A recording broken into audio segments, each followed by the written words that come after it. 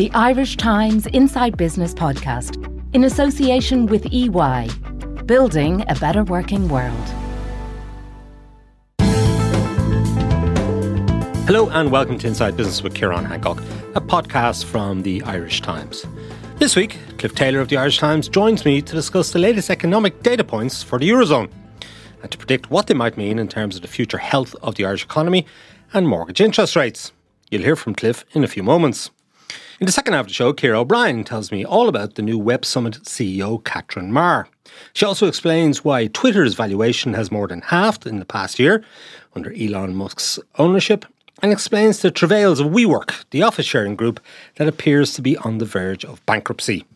First, data from the European Commission this week showing that inflation across the Eurozone dropped to 2.9% in October. But GDP also ticked down, opening up fears of a recession in the region. Cliff Taylor joined me in studio to explain what's going on behind the figures. Cliff Taylor, thank you for joining us. Now, some good news yesterday in terms of Eurozone data in that inflation across the Eurozone as a whole dropped to 2.9% year on year in October. I think the Irish figure was 3.6%, which in itself is heading in the right direction. So those suggests that those 10 in a row ECB rate rises are doing their job and pushing inflation down to the sort of 2% target level that the ECB has. However, on the flip side, we also had GDP data for the Eurozone yesterday, and that shows that the sector as a whole contracted in the third quarter. So there is the possibility now that for the second half of the year, the Eurozone will effectively be in recession. And I think we were keeping it out of recession earlier in the year when Irish exports were flying and so on. But that situation has reversed. We're actually recording our own declines in GDP growth, which is very interesting. So I suppose it begs the question as to whether the ECB has, on the one hand, the ECB interest rates on the one hand are doing the job in terms of pushing down inflation, but are they also pushing us into recession? Yeah, this has been the dilemma for the ECB all along. I suppose there's been such a big surge in inflation and interest rates were so low when this all started that they've moved a long way very quickly. And, you know, traditional economic theory over many years has thought that interest rates take time to have their impact. You know, it takes time to feed through to the amount of money that banks lend out, credit provision, spending, 6 months, a year, whatever. So the ECB has been pushing up rates, as you say, very aggressively, 10 increases. And there are risks on both sides of that strategy that, they certainly started increasing interest rates too late compared to other central banks, but they then moved very quickly in response. And the pace of interest rate increases over the past 18 months has been unprecedented in the ECB's history. We've never seen anything like it. And rates are now at pretty high levels in the context of recent years. So there certainly is a risk, I think, that the ECB have gone too far too fast. We're seeing the forecast impact, I suppose, of what they have done. As you say, inflation is finally coming down pretty rapidly now. The main contributors in October to the Eurozone decline were lower energy prices, not surprisingly, and lower food prices. So they've been the two things that have been pushing inflation upwards. Now, the one, I suppose, worry from the ECB's point of view is that so-called core inflation, when you take out these volatile elements, is still over 4%. So the ECB will say, look, inflation has spread right through the economy. It's spread to wages. It's spread to prices more generally. And we need to keep interest rates high to finally shake it out of the system. Now, remind us what gets stripped out to give us the core number. Yeah, food and energy, the two volatile elements, the two that have increased most quickly. So it is notable, I suppose, that you take those out and inflation is still high. Nonetheless, it does seem to be declining very quickly now. As you say, the price is being paid in the general economy, because there's no doubt that higher interest rates are one of the factors that have led the Eurozone economy to such a low growth level. You could pretty much say, I guess, that the Eurozone economy is now stagnating. It's not falling, it's not growing, it's stagnating. And funnily enough, you refer to the Irish impact there, and if you take out the Irish figures from the latest Eurozone data, which show a 0.1% fall, you get to kind of 0%. So it is the Irish decline in GDP in the third quarter, which has ticked the number down into negative territory for the Eurozone. Interesting, isn't it? Because we were keeping it in positive territory for so long because our economy was, in GDP terms, was booming. Yeah, and it is. So what's going on in Ireland? It's purely related to GDP and to exports. So, as we know, we had this huge distortion to Irish GDP after 2015 when the big foreign multinationals relocated a lot of their intellectual property to Ireland. That increased the kind of distortions in Irish GDP figures that we have seen over many years. So basically, as exports soared from Ireland and the money came into Ireland from the earnings of these intellectual property assets, Irish GDP soared much higher than the domestic economy over the past few years. But it's been driven by a number of things which have very limited links to the Irish economy. And one of the key ones over the last few years has been so-called contract manufacturing.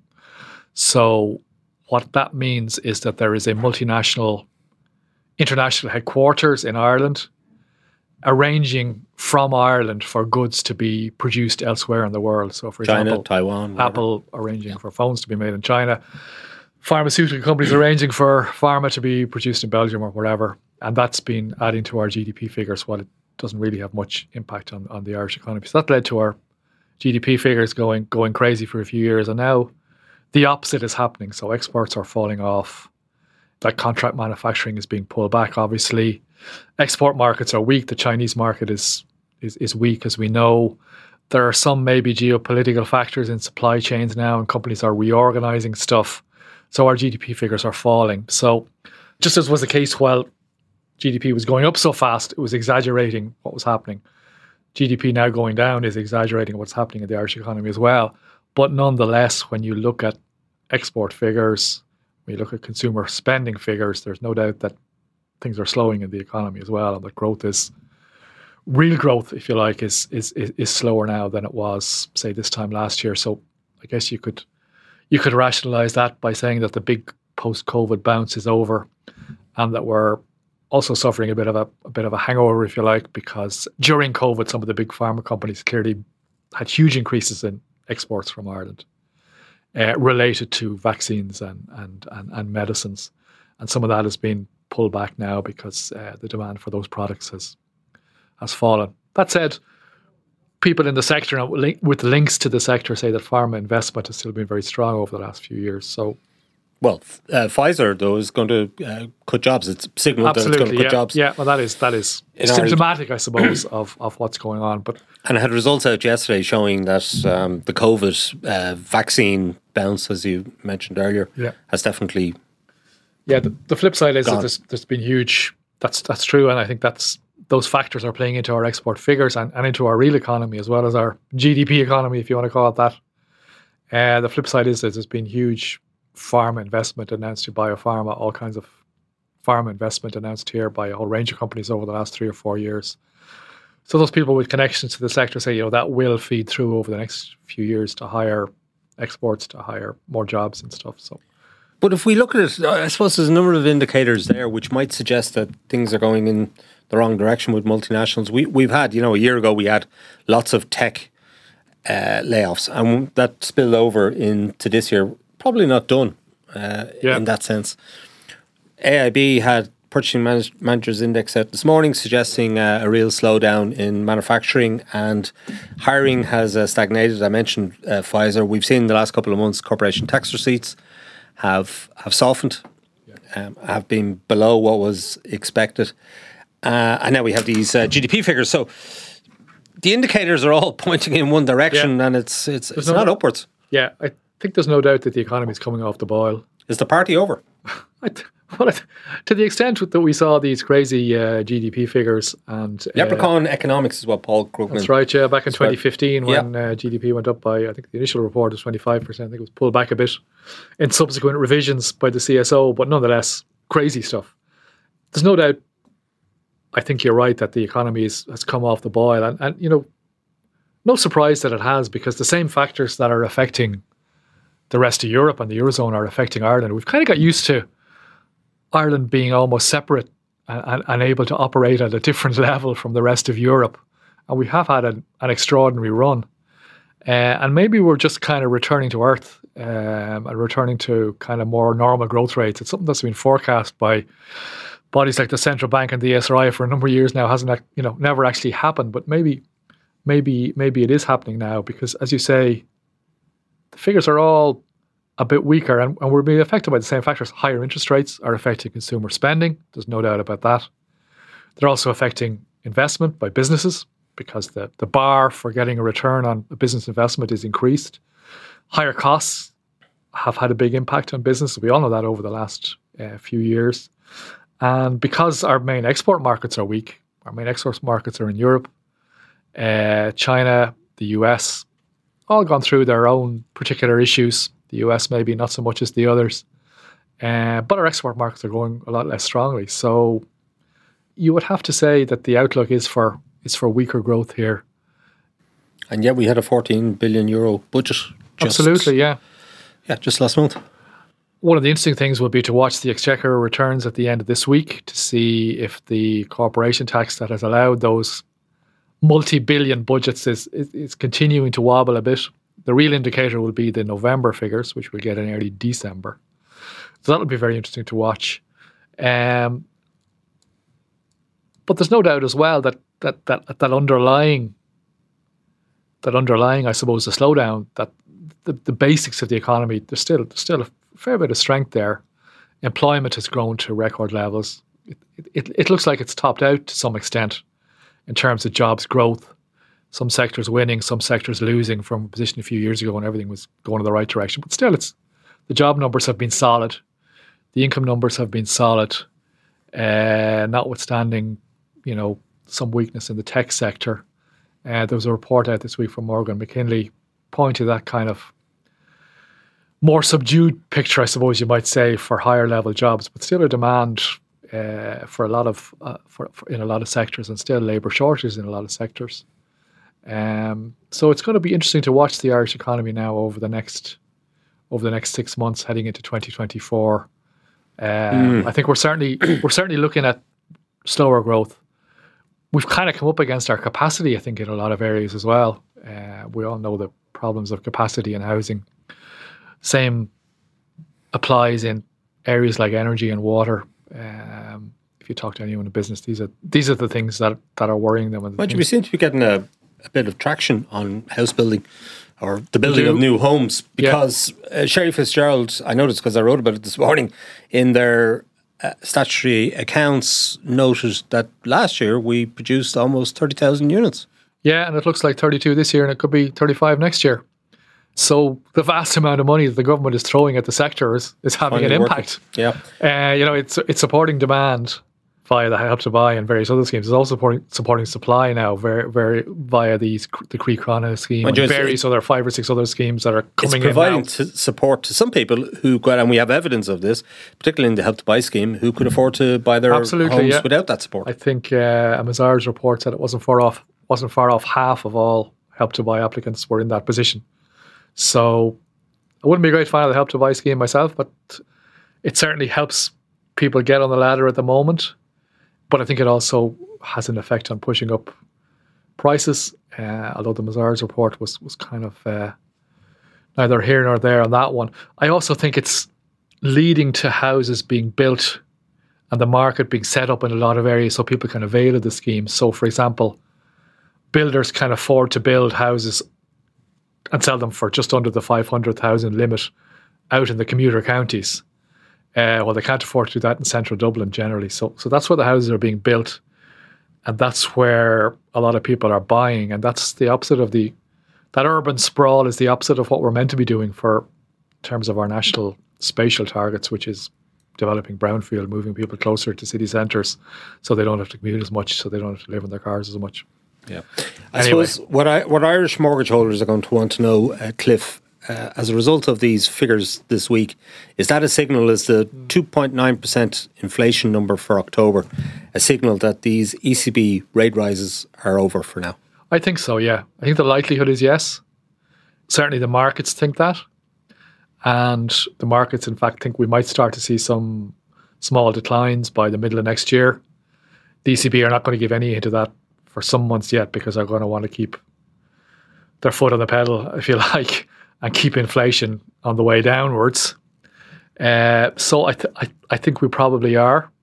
There's always a caveat to these things, of course, and the one obvious caveat that you would see at the moment is what's going on in the Middle East, the conflict in Gaza, and the World Bank did some work this week when it looked at the potential impact on oil prices.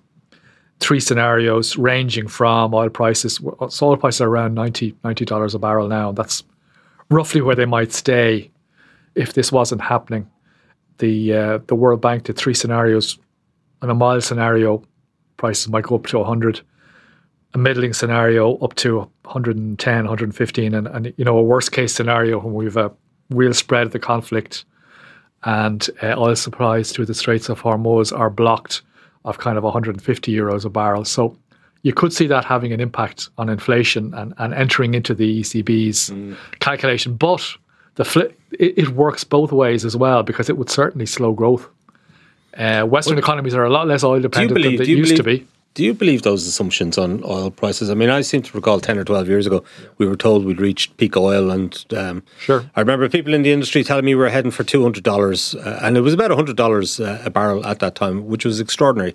And we were heading for $200 and maybe north of it. Ultimately, the days of cheap oil were over. And it turned out they weren't. I mean, at the end of the day, Saudi Arabia and other oil-producing nations, they can turn on the taps and produce more oil and push the price down. Yeah, I think you're right. Or keep it at a level that's... Keep it at a level. I think they can. The one risk is that this turns into a massive war in the Middle East and that oil supply lines are disrupted. None of us have any idea where that's going to happen. Sure. Let's hope it doesn't, for much more important reasons than oil prices. And perhaps the likely scenario, certainly the scenario the markets seem to be operating on at the moment, is that it won't happen and that oil prices will remain roughly where they are. But we also know from past experiences that the markets can get that badly wrong too. Indeed they can, their interest rate forecast. Of course. Just going back to the mortgage interest rates, Bonkers.ie, Derek Cassidy at Bonkers.ie put out an assessment at the end of last week, I think it was. Well, Bank of Ireland increased their variable rate for the first time since the ECB started increasing rates in July of last year. Now, the Bank of Ireland, it should be said, the Bank of Ireland variable rate had been completely out of whack for years. It was very high compared to what they were offering in terms of fixed rates. So the ECB has caught up with it and now they're increasing it. But Derek Cassidy at Bonkers.ie was suggesting that this is probably just the first of a series of interest rate increases that we're going to see from the Irish lenders, regardless of whether the ECB puts its rate up or not. Yeah, this is, I suppose, mortgage holders fall into a few different buckets. So the tracker holders obviously will hope now that their rates have they've been hit with the 10 increases. Have peaked. Yeah. And at the other end, those on fixed rates haven't been affected, but will be watching the market to see what rates they might come off their fixed rate arrangements, because typically people are fixed for, 3, 4, 5 years. So a lot of people, I think it's about 70,000 a year, come off in each of the next few years. So there's a lot of people going to be watching the market very carefully. And the variable rates obviously are going to be a factor in that calculation. And the banks did hold off in general for a long period in terms of passing through the increases to variable rate mortgage holders. Not entirely clear why they did that. Perhaps they fear, some bad debts might lurk in that group. We didn't need to increase it. I mean, in Bank of Ireland's case, because the variable rate was so high relative to fixed rates that were in the market. Yeah, and they just wanted people to go and fix. They didn't want people on variable, essentially. Yeah, and the variable rate market was kind of over for a long time anyway, and there would have been relatively small, still relatively significant numbers of people on the older variable rates, but generally with perhaps smaller mortgages on average, more established loans. So they're going to feel a bit of the pain now, and I think, as I say, most of them probably have older mortgages and lower outstanding balances, and perhaps won't be hit too hard. There will be some that are, no doubt, but the real import of that is going to be what it means for people moving off fixed rates, the choices they face in terms of do they fix again, what's the variable rate that they might go on to if they don't want to fix again, what that choice is. And I think that's going to be very important for the market over the next few years, because there have been some surveys showing that, not surprisingly, borrowers are getting a bit nervous, and new first-time borrowers as well, of course. Okay, Cliff Taylor, thank you for joining us. Thanks, Kieran. We're going to take a short break now. When I'm back, I'll be talking to Ciara O'Brien about Web Summit's new CEO and a halving of Twitter's valuation in the year since Elon Musk took over. Back in a few moments. At EY, our purpose is to build a better working world. As one of Ireland's leading professional services firms, our exceptional people are at the centre of everything we do. We deploy technology at speed and innovation at scale to deliver exceptional solutions for our clients, enabling them to transform and grow. To find out more, visit ey.com. Welcome back. This is Inside Business with Ciara Hancock. This week saw the appointment of a new CEO at Web Summit, following Paddy Cosgrave's recent resignation. Separately, we discovered that the valuation of Twitter, or X as it's now known, has more than halved since Elon Musk took over the business. And WeWork, the office sharing group, is reported to be prepared to file for bankruptcy in the United States. Ciara O'Brien is across all of these stories, and I began by asking her to tell me about the new Web Summit CEO, Catherine Marr. Catherine Marr is the former head of the Wikimedia Foundation, which is the company behind Wikipedia. And under her watch, the company managed to gain the trust of a lot of people, and more importantly, keep that trust and grow to, there's more than 1 billion users of Wikipedia worldwide. So, she comes with a lot of experience. She comes with, I suppose, a good pedigree behind her and a reputation for, not being a shrinking violet. So I think probably the prime person to take on the challenge that is Web Summit. Yeah, now, Paddy Cosgrave only stepped down as CEO a couple of weeks ago. So following comments he made about the conflict between Israel and Hamas. So clearly they didn't go through an elongated headhunting process. How did it come about that Catherine Marr got the job so quickly? Well, they've been very quiet as to, the actual recruitment process for this, because when we were asked, who was going to be in charge, we were told, that there was a team of experienced executives who had been in place for a long time and that they would be looking after the day-to-day running of the business until a new chief executive was appointed. And, obviously, usually how things happen is somebody's appointed as an interim chief executive and keeps an eye on things. But this didn't happen. And it was actually, I was kind of taken aback then when I saw on Monday morning that they had appointed a new chief executive, because it was quite quick. There's no kind of word yet as to, who suggested Catherine Marr or, why she decided that this was the role for her. But she did leave the Wikimedia Foundation in 2021. And at the time she said she was looking for a new challenge. And I suppose she certainly will have that with Web Summit. Behind the controversy, it is a successful events business. It is a global events business. So I suppose having a more global figure would fit well with it.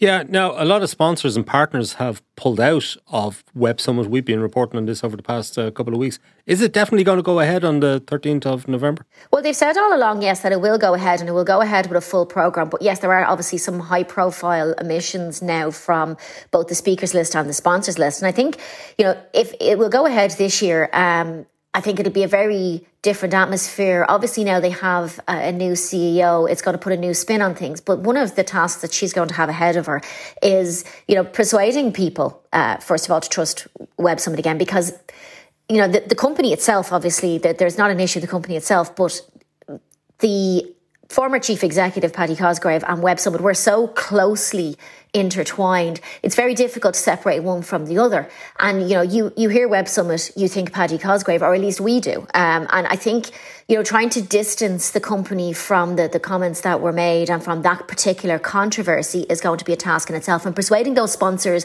to come back on board or other people to replace them is going to be a task in itself, because, you have to, I suppose, make it clear where the company stands. And I suppose figuring out where the company stands on all that is going to be the first task, and then persuading those sponsors, to come back on board and to come back, and those speakers to come back next year maybe is another thing. And to try, I suppose, smooth over those, I suppose, all the controversy of the past couple of weeks, that's not going to be an easy task in itself, I think. So will Paddy Cosgrave be at the Web Summit? Well, that's the question. I think that's on everybody's lips, and I think most people are going to be on Paddy watch. And I think it's going to. I suppose it's worth noting that yes, he stepped down from the board. Yes, he stepped back as chief executive, but he still owns the majority of that company. So 81% of the company, of that company is so his. What influence is he going to have, or has he slipped into the shadows? Well, he hasn't really been vocal on Twitter since all this, X, since all this happened. He's been, I suppose, keeping his head down a bit. Whether or not it'd be too soon for him to pop up at Web Summit, I think it is too soon. I think it would be a mistake if he did. But, obviously he would have his own opinions on that, and the company would have their own opinions on that. They may not necessarily align with mine. In terms of the influence, as I said, he is the majority owner of the company. And I think that's going to be another hurdle that Web Summit will have to overcome. And there has been calls in recent weeks from his co-founders to sell his stake in the company because, he is still associated with the company. He is the majority owner of the company. And if people are still feeling that they can't do business with Paddy Cosgrave as chief executive of Web Summit, yes, okay, there's going to be a different chief executive there. And I don't think that, you could argue that Catherine Marr is just, kind of a figurehead. And then she is a very capable, very strong leader. And she will have her own way of doing things. But in the background, you still do have the fact that he owns the company and therefore indirectly benefits from any changes that is made to Web Summit. And some people may not like that. And they may still continue to boycott Web Summit as long as he is involved even in that ownership role. Now, you mentioned X, formerly known as Twitter, of course, now owned by Elon Musk. He paid $44 billion for the privilege of taking it over about a year ago. But we now know that some stock options that have been awarded to employees recently valued the business at just $19 billion. Yes, and that's a significant write-down from what he paid. Now, I suppose, you could look at it two ways.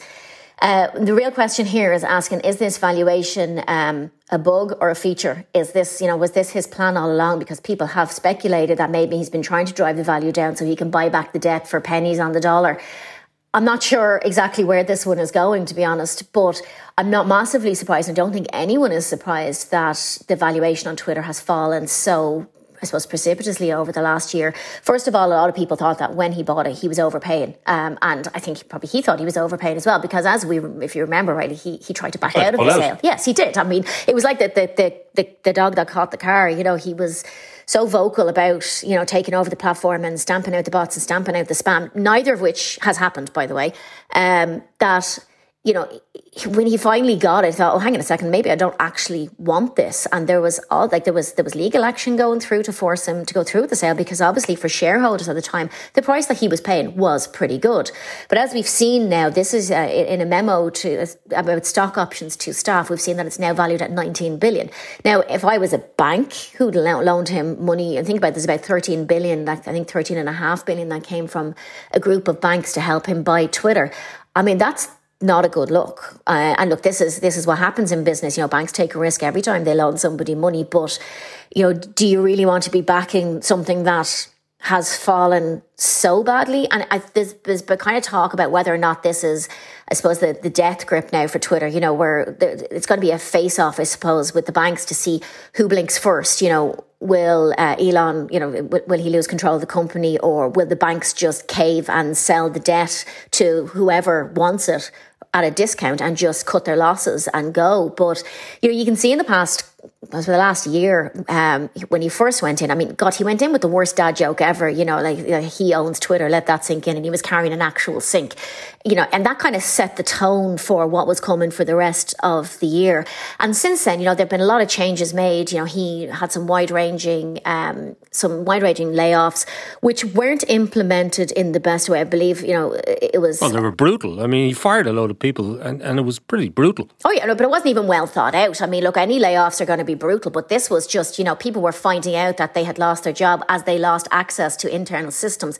Some of whom were in the middle of meetings when all this was happening. It was quite possibly the worst example of how to do things. But this is how he does it, and this is how he has worked in the past with Tesla. Unfortunately for him, as he found out, I suppose, here in Ireland, there are labour laws and there are other jurisdictions where you just can't go in and decide, I'm firing this person. There has to be consultation. There has to be a process followed. And if you don't follow that process, you're going to end up on the wrong side of the labour courts. And that is exactly what happened. also, when you scattergun fire people like that, and you don't, the reason why they have these consultations as well is to identify the roles that can be safely eliminated. And we've seen from the past year that, Twitter, as it was back then, yes, it had its glitches every now and again, but like it's so much worse now. And, somebody makes a change somewhere and all of a sudden it's just, a whole server goes down and people can't access it and people can't follow external links. There's been problem after problem after problem. Now, if you want to create, as he has publicly said, as recently as I think 5 days ago, that he wants to create an everything app. He wants to turn what was Twitter, now X, into the everything app. You better make sure it works, because he's given his staff, I think it was a year, to find a way to replace people's bank accounts. So basically saying, look, people won't even need a bank account anymore. Everything financial will go through X.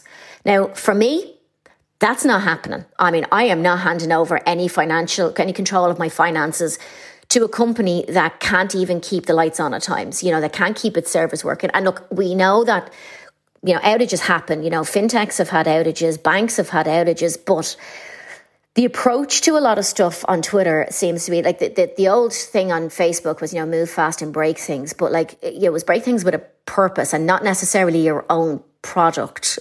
Whereas with Twitter and X, what we've seen is they move fast. It doesn't seem to be particularly well thought out. It's not even tested to the extent that it would have been before. And then they roll stuff out and then they have to roll it back. So it's chaotic. I mean, I am not giving over control of any facet of my life to a company that's that chaotic. And I wouldn't be the only one. You need to have a level of trust. There is no trust there. I mean, and in fact, the trust and safety teams at Twitter, I think, were one of the first things that were decimated. So now you have not only an app that wants to be all things to all people, hasn't really figured out what it is to anybody yet, but also then, the stuff that they were supposed to do in the past, and the stuff that they had a bit of expertise in the past, identifying the harmful content, taking it down. And, they came in for quite a bit of criticism in the past about how they did that. But, at least there was some sort of system there to try and pull that down. In the year since he's taken over, I mean, there's been various reports and various studies that have identified an increase in hate speech, anti-Semitism, abusive content on Twitter/X, and that doesn't generate an awful lot of trust in the system.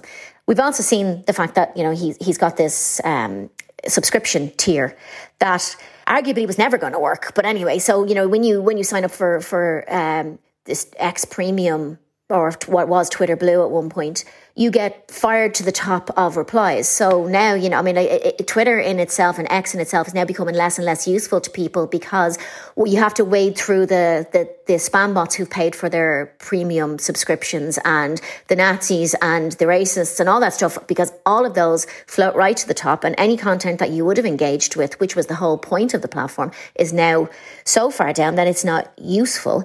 And we've seen the impact of that is that, our advertisers have deserted it. And he can say that there are advertisers coming back, but not the big name guys. The big names who would have contributed so much to Twitter's revenue in the past have largely abandoned it. And I don't know about you, but when I do go on X these days, all I get is, ads for basically bad games that also come with community notes, because they're not even real games. Yeah.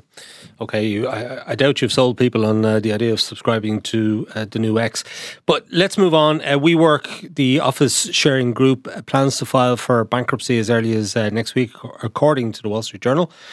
The SoftBank Group-backed company struggles with a massive debt pile and hefty losses. Now, WeWork have a presence in Ireland, and they signed a contract to take over most of the old central bank building on off Dame Street. So a very, very much a local interest in the story. What's going on there? What's gone wrong for them? So basically what's happened is, WeWork from 2019 has been kind of hit by setback after setback. Its business model is it takes these long-term leases and then flogs space to people on a short-term basis. The reports in recent days have kind of centered around the fact that they might be filing for bankruptcy in the US. And when you think about it, in 2019, before the whole thing crashed, at its peak, WeWork was valued at $47 billion. Since then, obviously, its chief executive, Adam Newman, was ousted.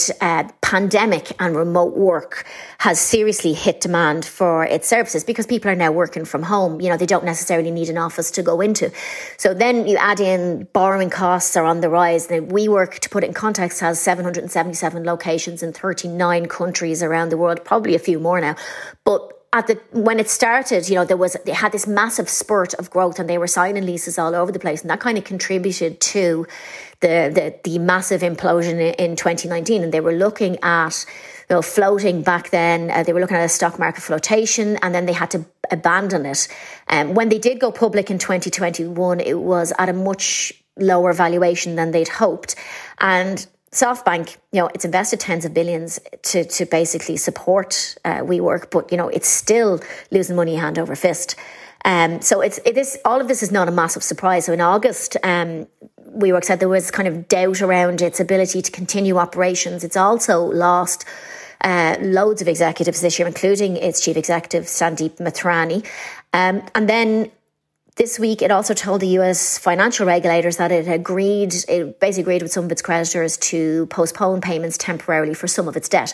So the fact that it might be looking at bankruptcy, not a massive surprise. Obviously, bad news for anybody who is, you know, kind of dependent on the company for a living or office space, because, you know, where it goes from here is anybody's guess. It's a bit of a wait and see, you know, if they will actually file for bankruptcy or if somebody will, you know, there is some rescue plan in place. But, you know, that's going to be a developing story over the next few weeks. Yeah, sure. Okay, Ciara O'Brien, thank you for joining us. Thank you. Okay, that's it for this week from Inside Business. My thanks to Cliff Taylor and Ciara O'Brien for joining me on the show. John Casey produced this episode with JJ Vernon on sound. Thanks also to our sponsor EY for its continued support. Remember, as a subscriber to the Irish Times, you can get the latest business news straight into your inbox by signing up to our Business Today email at irishtimes.com. And you can also follow the Irish Times business feed on Twitter, LinkedIn and Facebook each day. I'm Ciaran Hancock. Until next time, take care. The Irish Times Inside Business Podcast, in association with EY, building a better working world.